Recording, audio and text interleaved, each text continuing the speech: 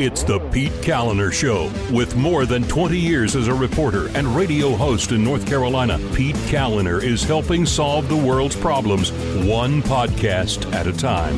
Because he's a giver. And now, here's Pete.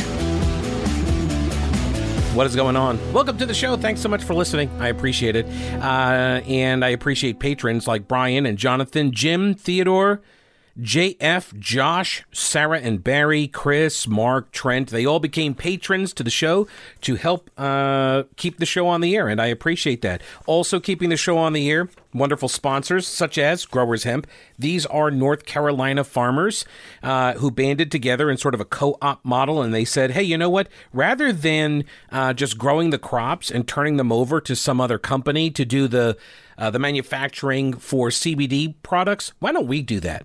And then we have a more of a sustainable model for our farms, for our families. And so they did it. And they made growershemp.com. Growers Hemp is the name of the company. CBD products, for example, the full spectrum hemp extract added to your daily routine.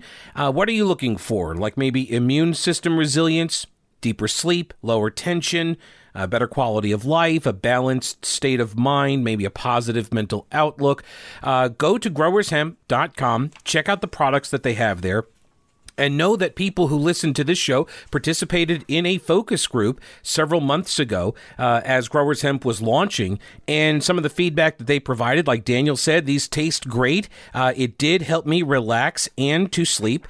Jeff said, I sincerely believe that it's allowing me to sleep better, especially when I first get into bed. After 20-something years of only sleeping a couple of hours a night, it's nice to make it through the night. And Paul said the taste of the appleberry extract was pleasant, a combination of a natural hemp taste, yet not overpowered by the fruit flavoring like it's some sort of a cough syrup.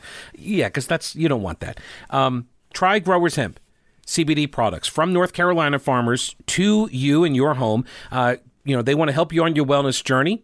And by controlling the entire process from seed to shelf, it means you get a better quality at a lower price, and you're helping family farms in North Carolina. Growershemp.com. Use my name, promo code Pete, and you'll get 20% off. Growershemp.com. And as with all CBD products, here's the official disclaimer GovCo requires. These statements have not been evaluated by the Food and Drug Administration. The efficacy of these products has not been confirmed by FDA-approved research, and these products are not intended to diagnose, treat, cure, or prevent any disease. Nothing I've said is meant as a substitute for or alternative to information from your healthcare provider. So, consult your healthcare professional about potential interactions or other possible complications before using any product.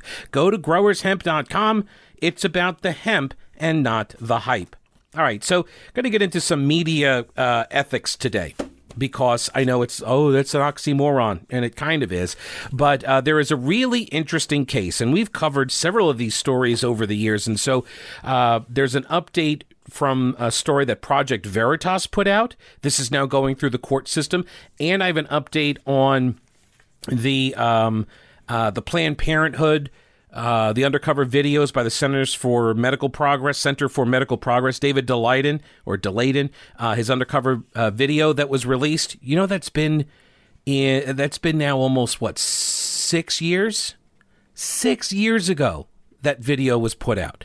And it's still tied up in the courts. We still don't have all of the video because a judge blocked it all. So we're going to get into that. Also, the Asheville City Council, their private retreat is not allowed to happen. So because media sued, media complained. So this is what media is supposed to do, to be a watchdog of the government. All right, so we're going to get into all of that. So first off, Washington Examiner, piece by Byron York.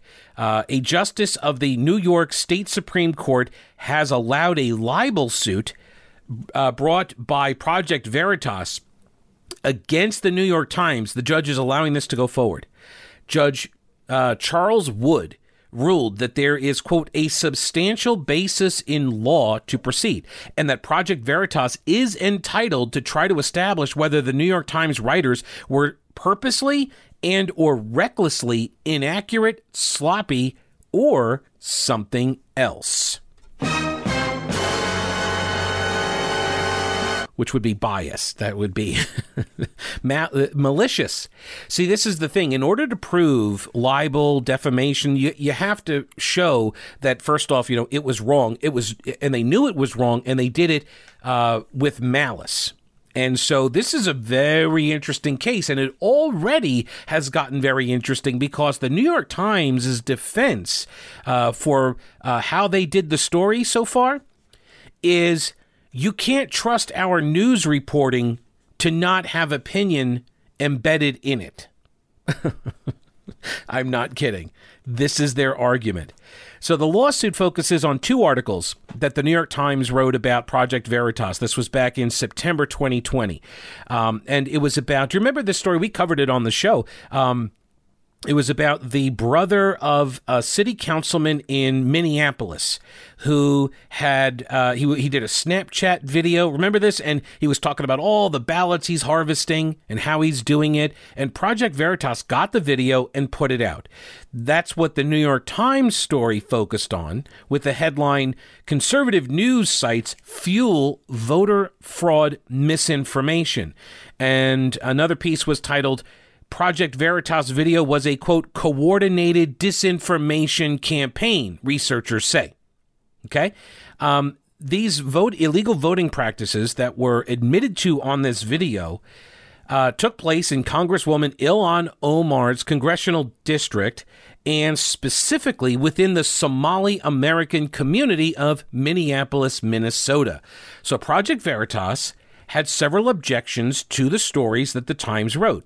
But the most basic objection focused on the New York Times' description of the video as deceptive. How many times have we talked about this over the years? With Project Veritas, all the left ever says about the Project Veritas videos, their releases, their undercover investigations, and James O'Keefe, the founder and leader of Project Veritas, what do they always say? Deceptively edited video. It's just deceptively edited. It's like, well, show me how it's deceptively edited. Sometimes they'll just say it's edited. Well, every video is edited in media, unless you're looking at the raw footage of an interview. And by the way, when I do interviews on this show, I do the full interview. It's like the whole, when I sit down and I interview somebody and I tell them this, like, I do these as live to tape.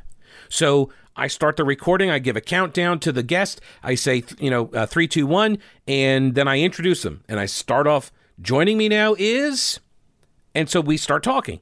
And the entire interview, and what I always say to every guest I ever book, I say, unless there's some, major disruption, like a weed whacker goes off in the background, or a train whistle goes off, or our connection drops, something like that, unless there's something catastrophic that messes with the audio, I don't stop the recording. And then the entire thing goes up on the, as part of the show. So I don't edit this stuff down. But this is a podcast, right? So I have that flexibility, I have that luxury. And also, yes, there's some added pressure, I guess, on the guests to not, mess up. Also me not to mess up. But also, it should give some assurance, not just to you, the listener, but also the guest, that you're getting the story as it was relayed to me. Like, I'm not chopping stuff out and making people say things that they did not say. Okay, so that being said, every news organization that puts together packages, so in other words, every single TV news organization that is not doing some sort of long-form interview segment, they're editing, right? They're chopping up what someone says, they're pulling out sound bites, and they're putting it in a story. And I've done this for years as well. I do this in some podcasts where you hear, I'll introduce a clip, like all of the governor's press conferences. I'll take an audio clip of his and I'll put it in. Now, generally speaking, the clips are kind of lengthy, right? I have that luxury. But when I was doing news in the radio, all of our sound bites, we always tried to keep a sound bite no longer than 15 seconds, which then opens the door to the potential for manipulation, deceptively edited. Okay, so all of that's just background to say that everybody on the left, their criticism is always the same about Project Veritas. They always accuse them of deceptive video or deceptively editing their video. Okay? So to win the libel lawsuit that Project Veritas has filed, they're going to have to prove that not only was some part of the article false and defamatory, but also that the New York Times published it with, quote, actual malice. And this is defined in the law as, quote, with knowledge that it was false or with reckless disregard of whether it was false or not. Okay, that's actual malice. So you knew it was not true, or it didn't matter to you if it was true or not. You had a reckless disregard for its veracity. Even though, this is again Byron York at the Washington Examiner, even though the stories were published in the news section of the paper, the New York Times argued, their lawyer, listen to this, argued that Project Veritas was not entitled to sue for libel because the opinions expressed were, quote, unverifiable.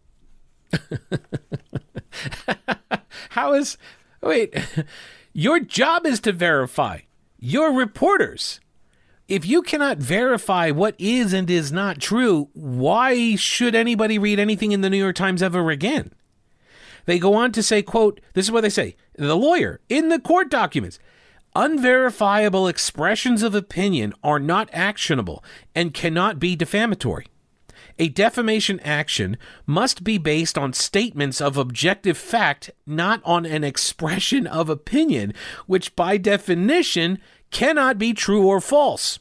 In this politically charged context, the term deceptive is not susceptible to an objective meaning and is therefore a non-actionable opinion. So in other words, the straight news story that described the video as deceptive should not have been accepted as fact. It should have been accepted as mere opinion by the reporter pretending to report in an objective manner. Why would anybody trust the New York Times again? If this is your legal rationale, you're walking in the door saying, hey, you know what, by the way, all of our reporters, they inject their opinions throughout their stories, and you can't ever attack them for defamation or libel when they say really outrageous opinions because they're just opinions, even though they're framed and they're embedded in news stories that get the protection of factual reporting. Isn't that a convenient argument? Also embarrassing, I would submit, is that the New York Times relied on Wikipedia to support its use of the term deceptive when describing the video. Why? Here's what they said, quote, Project Veritas is described on its Wikipedia page and just about everywhere else as an American far-right activist group founded by James O'Keefe that uses undercover techniques to reveal supposed liberal bias and corruption and is known for producing deceptively edited videos about media organizations, left-leaning groups, and debunked conspiracy theories.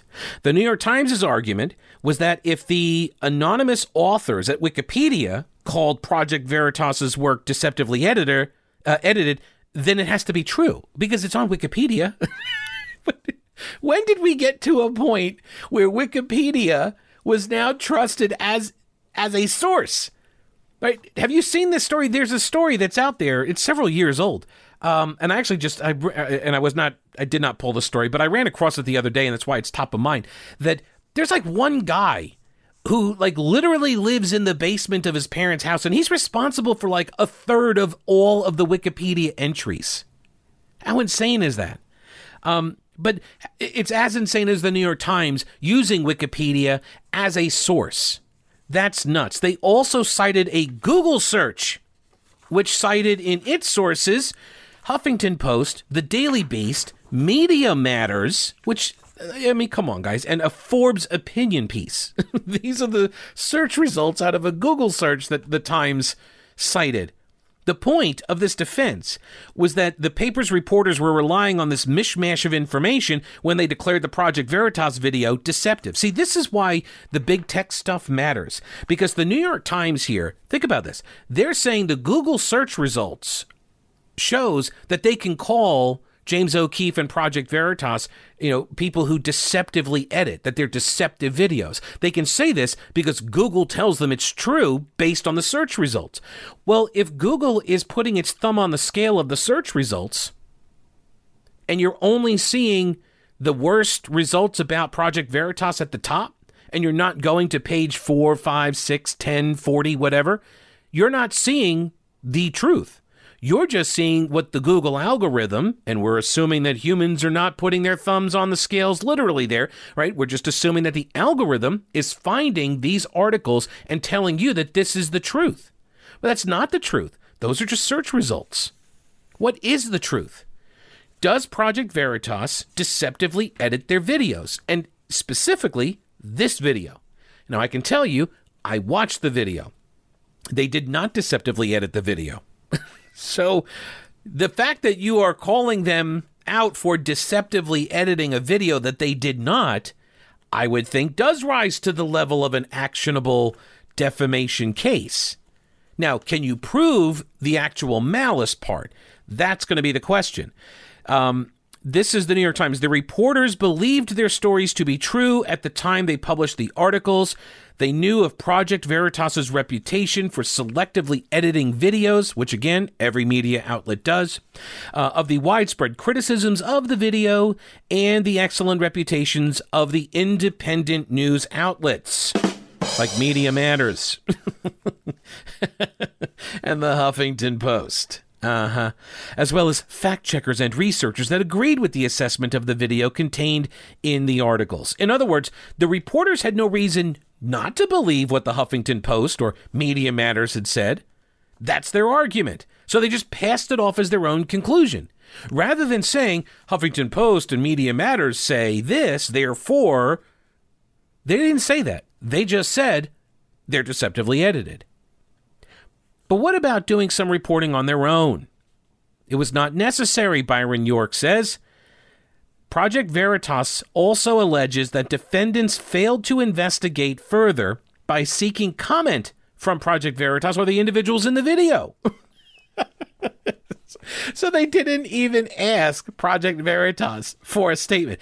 But it is well established that failing to investigate or verify statements, the lawyers for the New York Times say, does not, as a matter of law, establish actual malice. No, but it establishes that you're terrible journalists. Why would you not even ask for a response, right? Why would you not ask for a response, for comments?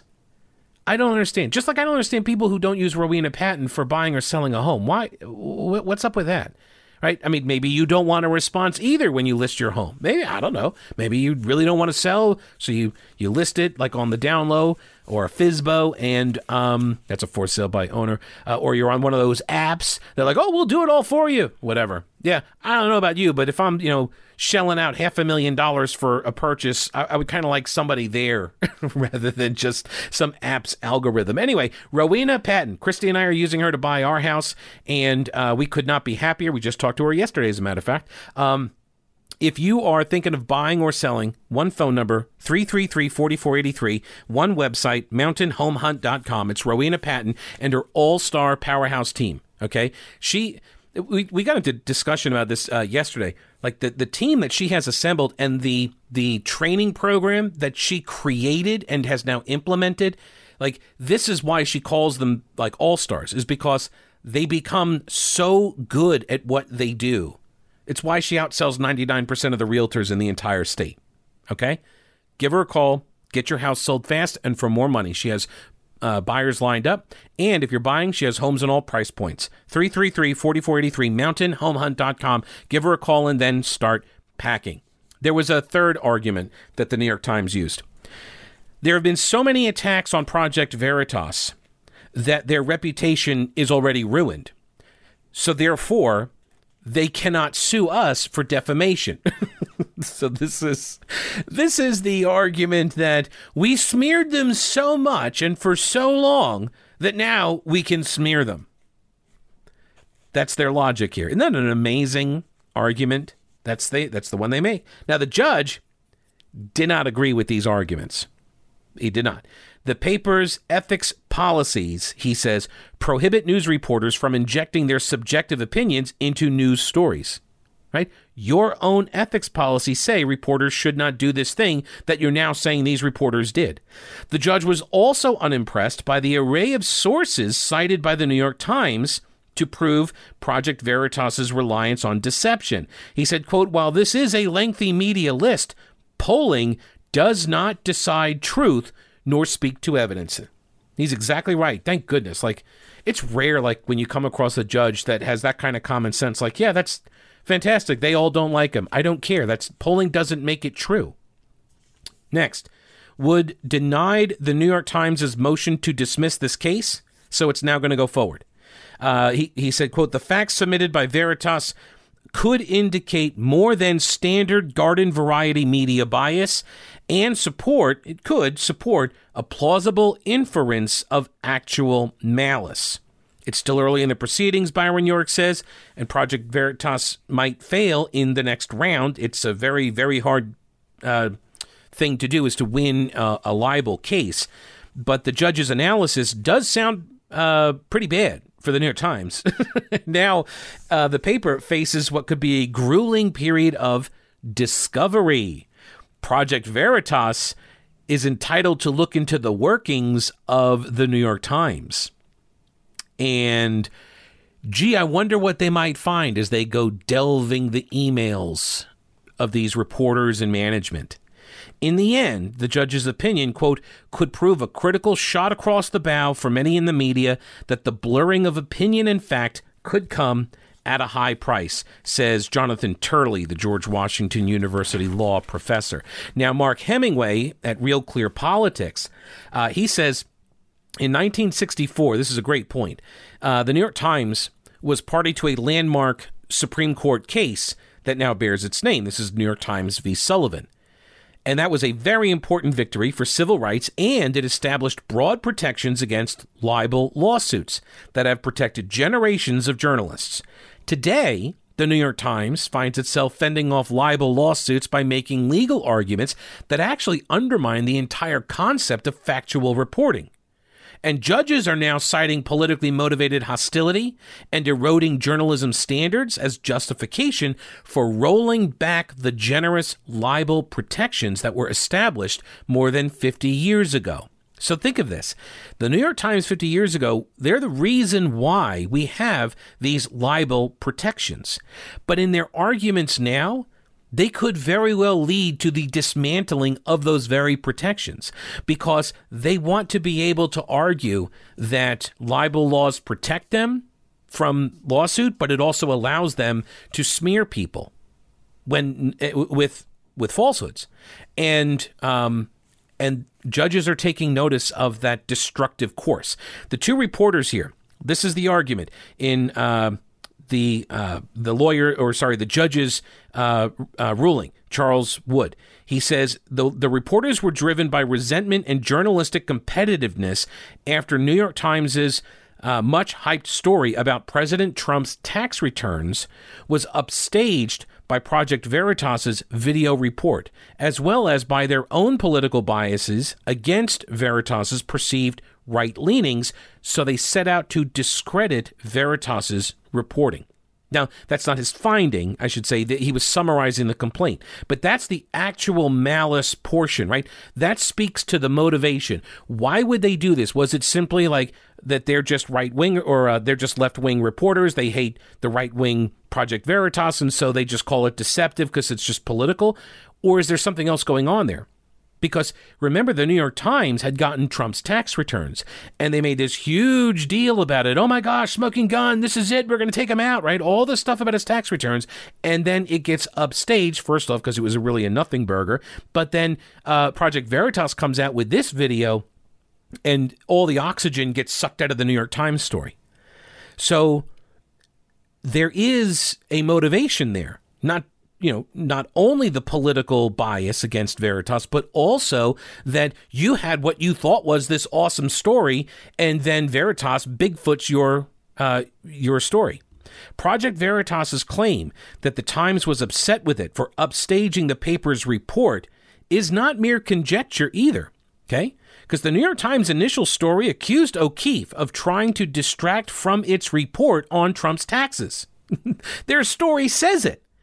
Quote, Mr. O'Keefe and his group, Project Veritas, appear to have made an abrupt decision to release the video sooner than planned after the New York Times published a sweeping investigation of President Trump's tax returns. So they are directly connecting O'Keefe's publishing the video with their story. So they saw it as connected. So if they see it as connected, are they trying to minimize O'Keefe's story so their story gets more clicks, more traction, more focus? The judge wrote, quote, "The articles that are the subject of this action call the video deceptive, but the dictionary definitions of disinformation and deceptive that were provided by the defendants in this case, the New York Times, they certainly actually apply to the reporter's failure to note that they injected their opinions in news articles, which they're now claiming they did." Think about this. The reporters are claiming that they put their opinions into these articles, and while at the same time arguing that O'Keefe was behaving in a deceptive way in order to push disinformation. And the definitions of deceptive and disinformation actually describe the actions by the New York Times reporters, which is what they admit they're doing. So they demand protection for doing the thing that they accuse O'Keefe of doing. But they still want also to be held as a credible source of information. Despite calling Project Veritas's report deceptive and disinformation, the Times reporting did not actually disprove any of the specific allegations in the report. Instead, the reporters quoted third-party sources saying that the nature and the timing of the report made it similar to disinformation campaigns. Not that it was, just that it was similar to one. Now, the judge is not the only one suggesting that the press is getting complacent here about defamation and libel. I'll tell you what that is about in a second. Let me tell you about Old Grouch's military surplus right now. This is where you need to go to get all of your gear for all of your outdoor adventuring, okay? Whether it's hiking or camping, or you're a prepper, or you want a go bag just in case stuff gets bad and you need to head for the hills, you need a go bag. Everybody should, by the way. Everybody should have a 2-week supply of essential items, and that includes first aid kits. It includes gun accessories, ammo cans, great addition for storage purposes as well. Go see Tim at Old Grouch's military surplus. He's where he's always been. This is downtown Clyde for 30 plus years now on Main Street, across the street from the anti-aircraft gun. The shop is open Monday through Saturday and 24/7 at oldgrouch.com. And tell them that I sent you. So the same week that this judge in New York rebuked the New York Times, the D.C. Circuit Court of Appeals ruled that a human rights group was not guilty of libeling 2 officials from Liberia, accused them of taking bribes, okay? The court said that it could not be proven that the defendants were guilty of being motivated by actual malice. Okay, but there was a dissent by federal judge Lawrence Silberman, and this dissent calls for reevaluating that standard of actual malice, because he says, quote, "The First Amendment guarantees a free press to foster a vibrant trade in ideas, but a biased press can distort that marketplace. And when the media has proven its willingness, if not eagerness, to so distort, it is a profound mistake to stand by unjustified legal rules that serve only to enhance the press's power." He favorably cited similar remarks made by Supreme Court Justice Clarence Thomas in 2019 about the need to reassess the libel standards. The New York Times is also currently dealing with the ongoing lawsuit from former Alaska governor and vice presidential candidate Sarah Palin. Now think about how long these cases have been going, right? Years. This was a 2017 editorial in the paper that was eventually corrected, but it originally said that the link to political incitement from Palin was clear from the 2011 shooting of Congresswoman Gabby Giffords, when in fact there was no proof that the shooter, who was, a severely mentally ill guy, that he didn't have any political affiliation. He wasn't even aware of any of Sarah Palin's insightful rhetoric that the New York Times tried to connect to the shooting. Remember the map? This came from Sarah Palin had posted a graphic or something on Facebook or whatever, or on her website, and it was like, okay, here are the congressional districts we're targeting in the election, and it put little bullseyes, like the little round circle with the cross through it, and put those on these different congressional districts. And one of them was Gabby Giffords' district. And then this guy shot up a supermarket where she was appearing. She was at like some strip mall center, and he, murdered a bunch of people, tried to murder her because he thought the UN was controlling language and that this was like thought control or whatever. He was mentally disturbed. Okay. Well, everybody went out and blamed, I don't even know like who made the connection with that map, but like the idea that that was the reason why this guy shot Gabby Giffords and the others. It was nuts. Almost as nuts as the shooter. And the New York Times in 2017, they rehashed this lie because there's no proof, as I mentioned earlier, there's no proof that there was any connection, that the guy never had even seen the map. No proof whatsoever, but the New York Times puts it out there, and Sarah Palin sued. This is now going on 4 years. This is how long it takes to win a case if you've been defamed. Think about that. So who's going to invest that kind of time and energy and money, right? A federal judge ordered a jury trial, by the way, in that Palin case. Next up, this is from thefederalist.com, a piece by Madeline Osborne. Late one Friday in July 2015, District Judge William Orrick of San Francisco issued a restraining order blocking the release of the undercover videos at the National Abortion Federation, or the NAF. This was their convention. 2015, 6 years ago, this occurred. 6 years ago, the videos got blocked from public view. These videos showed Planned Parenthood employees negotiating the sale of aborted fetus body parts. After nearly 6 years, more than 200 hours of that footage have yet to be seen. But that's now going to be up for deliberation. Since the first undercover footage was released, the Center for Medical Progress and its founder, David Daleiden, have been fighting legal battles with both the NAF and Planned Parenthood Federation of America. Luckily for both the NAF and the Planned Parenthood folks, the federal judge, this guy Orrick, presiding over the cases, is more than friendly to the pro-abortion causes. He was nominated to his position by former President Obama. He was a major donor to and bundler for Obama's campaigns. But more importantly than that, both Orrick and his wife are longtime donors to San Francisco's Good Samaritan Family Resource Center. That's an oxymoronic name if ever there was one, but he was a board member. He helped fund and open a Planned Parenthood clinic on the site as part of this center. That clinic sold fetal tissue to STEM Express, a for-profit wholesaler that was exposed by the videos that he's now ruling on.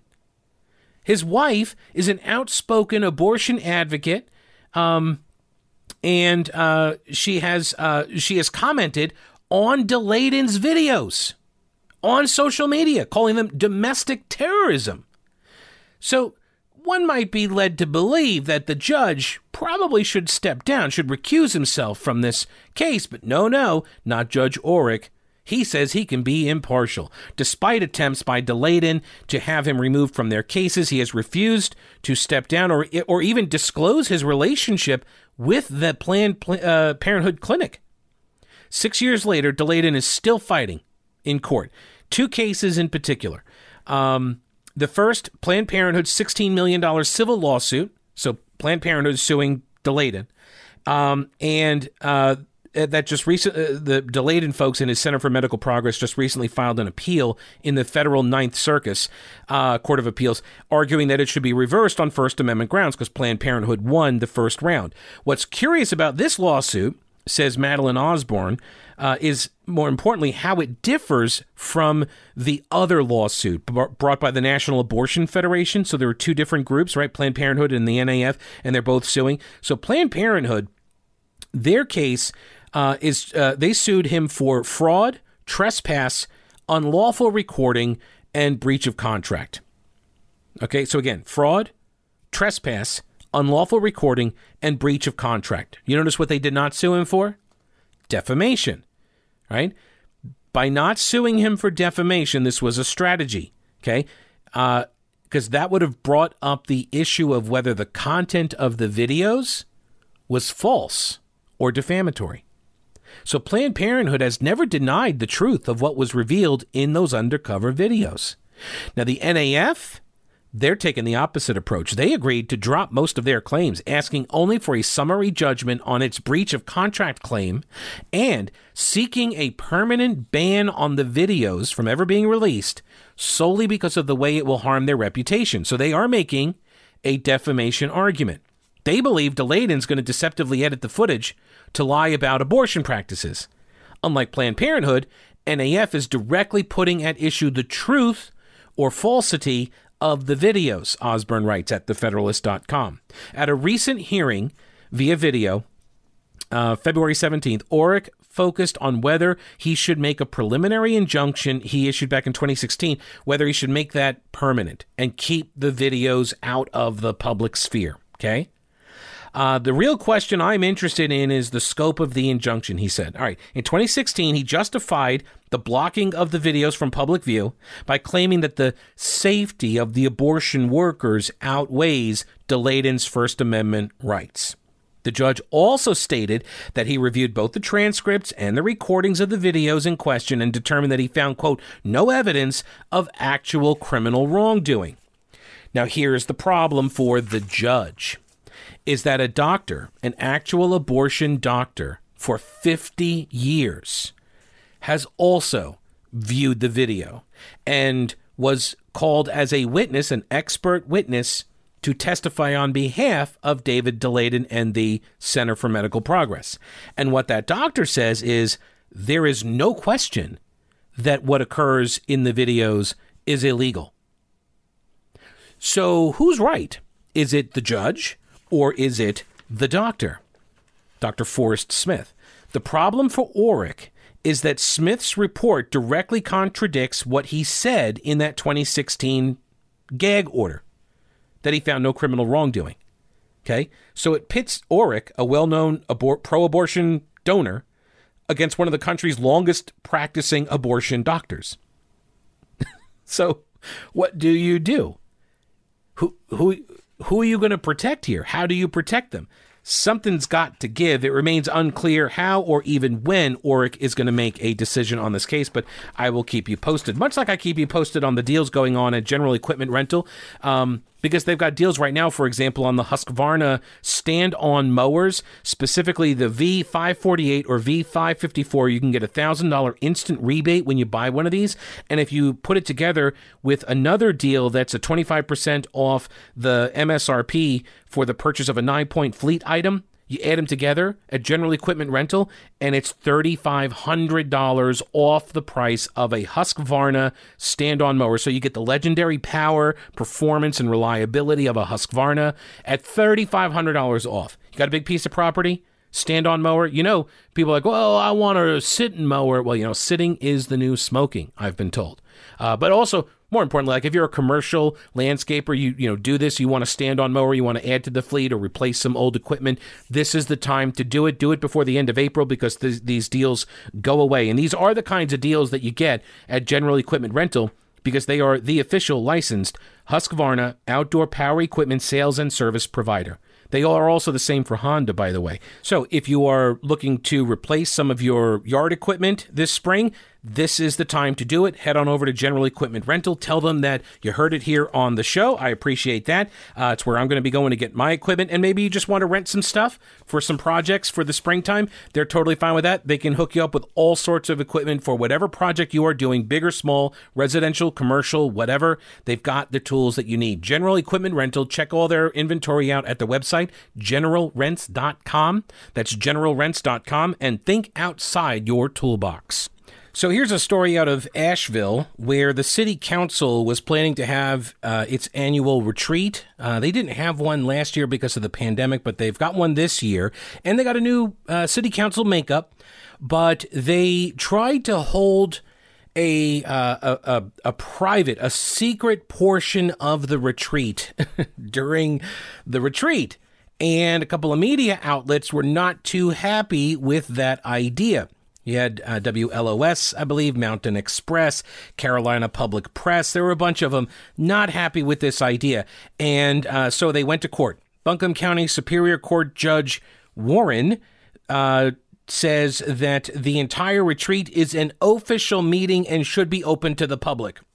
Now, I don't understand why people think this should be open to the public. I mean, really, like, just because it's all the city council members and city staff, and there's some, taxpayer-funded facilitators that have been brought in, and there's an agenda, I don't see why you would think this is a meeting. Why would this be considered a meeting and therefore, open under the public meetings law? In fact, the attorney for the city has been arguing, a guy by the name of Brad Branham, has been arguing that it's not a meeting, but rather an informal gathering. It's sort of like the cages that the kids are being kept in down at the border are not cages. They are simply jail-like detention facilities. This is not a meeting. This is an informal gathering that just happens to occur during this larger meeting that is a meeting. Okay? WLOS reports that on Monday, March 29th, several local media organizations, including Carolina Public Press, took legal action in the matter. Represented by attorney Amanda Martin, the coalition of media outlets argued that the council's private portion of the retreat could not be considered a social gathering because there would be facilitators in attendance, it's paid for with public money, and that the gathering would be taking place in a public facility. Now, there is a protest planned because, of course, there is. This is Asheville, and if you don't know anything about Asheville, there are professional protesters in Asheville. Like, any day that you come to Asheville, you go through right downtown Asheville, you're going to see protesters. It's just, they're always there. So the Asheville Solidarity Network, they were encouraging people to, quote, bring pots and pans, bucket drums, and any other noisemakers ahead of the city council retreat because they're going to be discussing the police department's budget. Exactly. So the Asheville, now I thought this was interesting that WLOS does not tell us who this Asheville Solidarity Network is. They just call them an organization. An Asheville organization. Well, this Asheville organization is an anti-free market, anti-capitalist, pro-Marxist, socialist organization. Okay? That's who this organization is. And they are demanding defunding of the police department. Here is the Carolina Public Press story by Kate Martin, who says that the Asheville City Council members are going to talk with two facilitators hired by the city, and the purpose behind this secret retreat was to build a solid foundation for success. They tried to call this the informal gathering, saying it's not subject to the state's open meetings law. The lawsuit was filed by Carolina Public Press, Mountain Express, the Citizen Times, Blue Ridge Public Radio. Okay, so WLOS apparently was not involved. And Amanda Martin, the attorney for this coalition, said, "I never once invited a facilitator to any social gathering that I had." Wait, what? Wait, that's not normal behavior? I thought it was totally normal to bring facilitators, have an agenda. That's what I do. Like game night, have all the friends over. Oh, of course, pre-pandemic and all. Have the friends over. I had an agenda, an itinerary, right? Had facilitators that were there. According to the retreat agenda, city council members will, quote, discuss strengthening alignment, teamwork, and trust. Quote, forming a success compact and forming working agreements. The fact that the retreat has an agenda at all is evidence of the gathering's formal nature. After the plaintiffs suggested that city officials seek the advice of the state attorney general, Josh Stein, the city attorney, Brad Branham, instead decided to ask the opinion of a UNC School of Government professor, Freda Bluestein, who is known throughout the state for her expertise in open meeting law, but all sorts of, local governing and state governance laws. Okay. So she is an expert. And so instead of asking the Attorney General's office for an opinion, he goes to Freda Bluestein. Bluestein says the planned meeting constitutes public business that could not be conducted in closed session. Bluestein said she and Branham disagreed on their interpretations of the law. So they went to this expert, and the expert said, yeah, no, you can't do that. And so they just ignored her and tried to do it anyway. Even if we open the meeting to the public, said the city attorney Branham, They would not be able to participate. I love this idea that somehow or another the public has to be allowed to participate in a public meeting. That's not necessarily the case. That's a distraction. That's not really a relevant argument. You're having a retreat. You guys are having a discussion. It's like an open committee meeting of the city council. The public doesn't get to weigh in. There's no public comment period in every single meeting. There's no requirement for that. So he says that they would only be able to listen. Okay, fine. So they get to listen.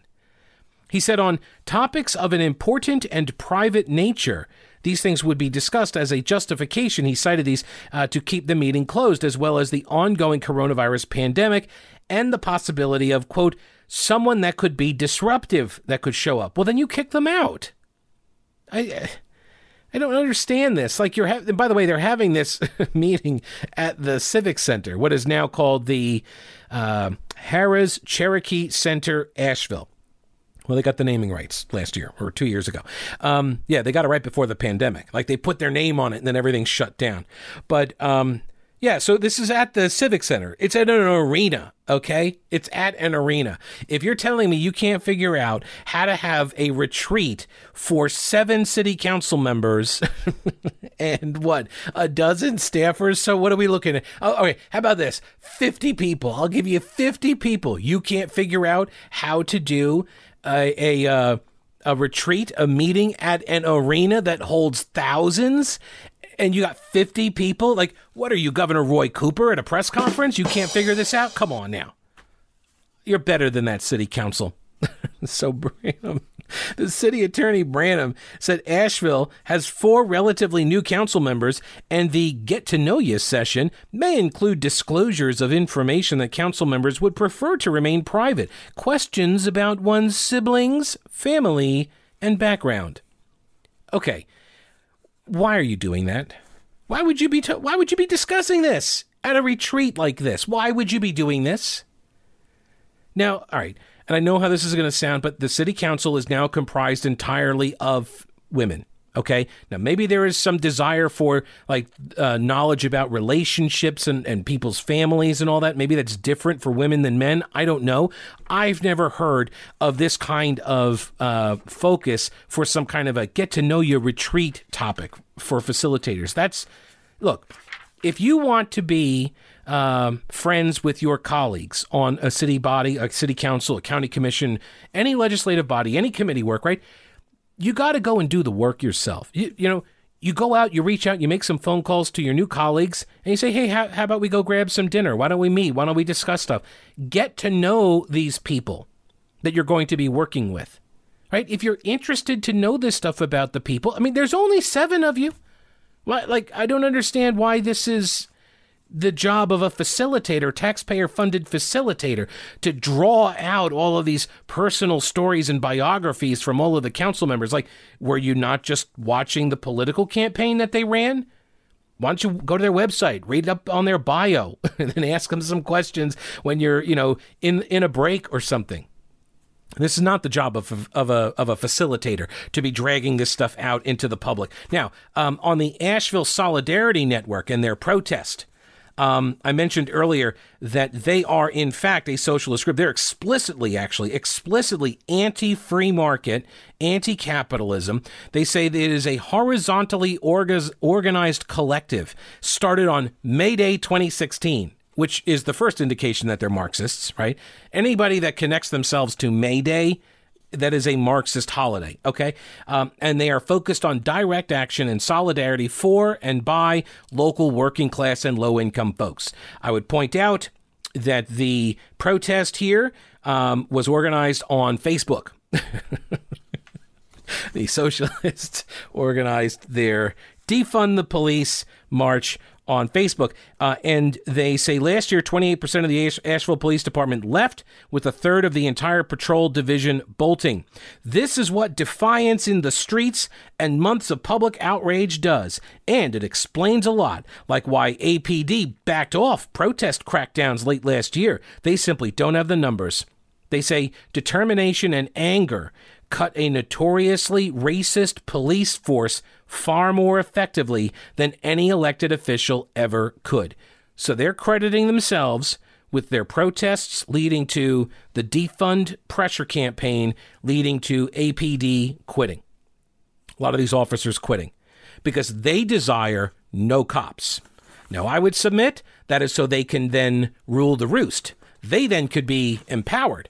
They can then bully people and act as a police force, much like the Chaz Chop zones, Now, that's just speculative on my part, but socialists do have a way about them.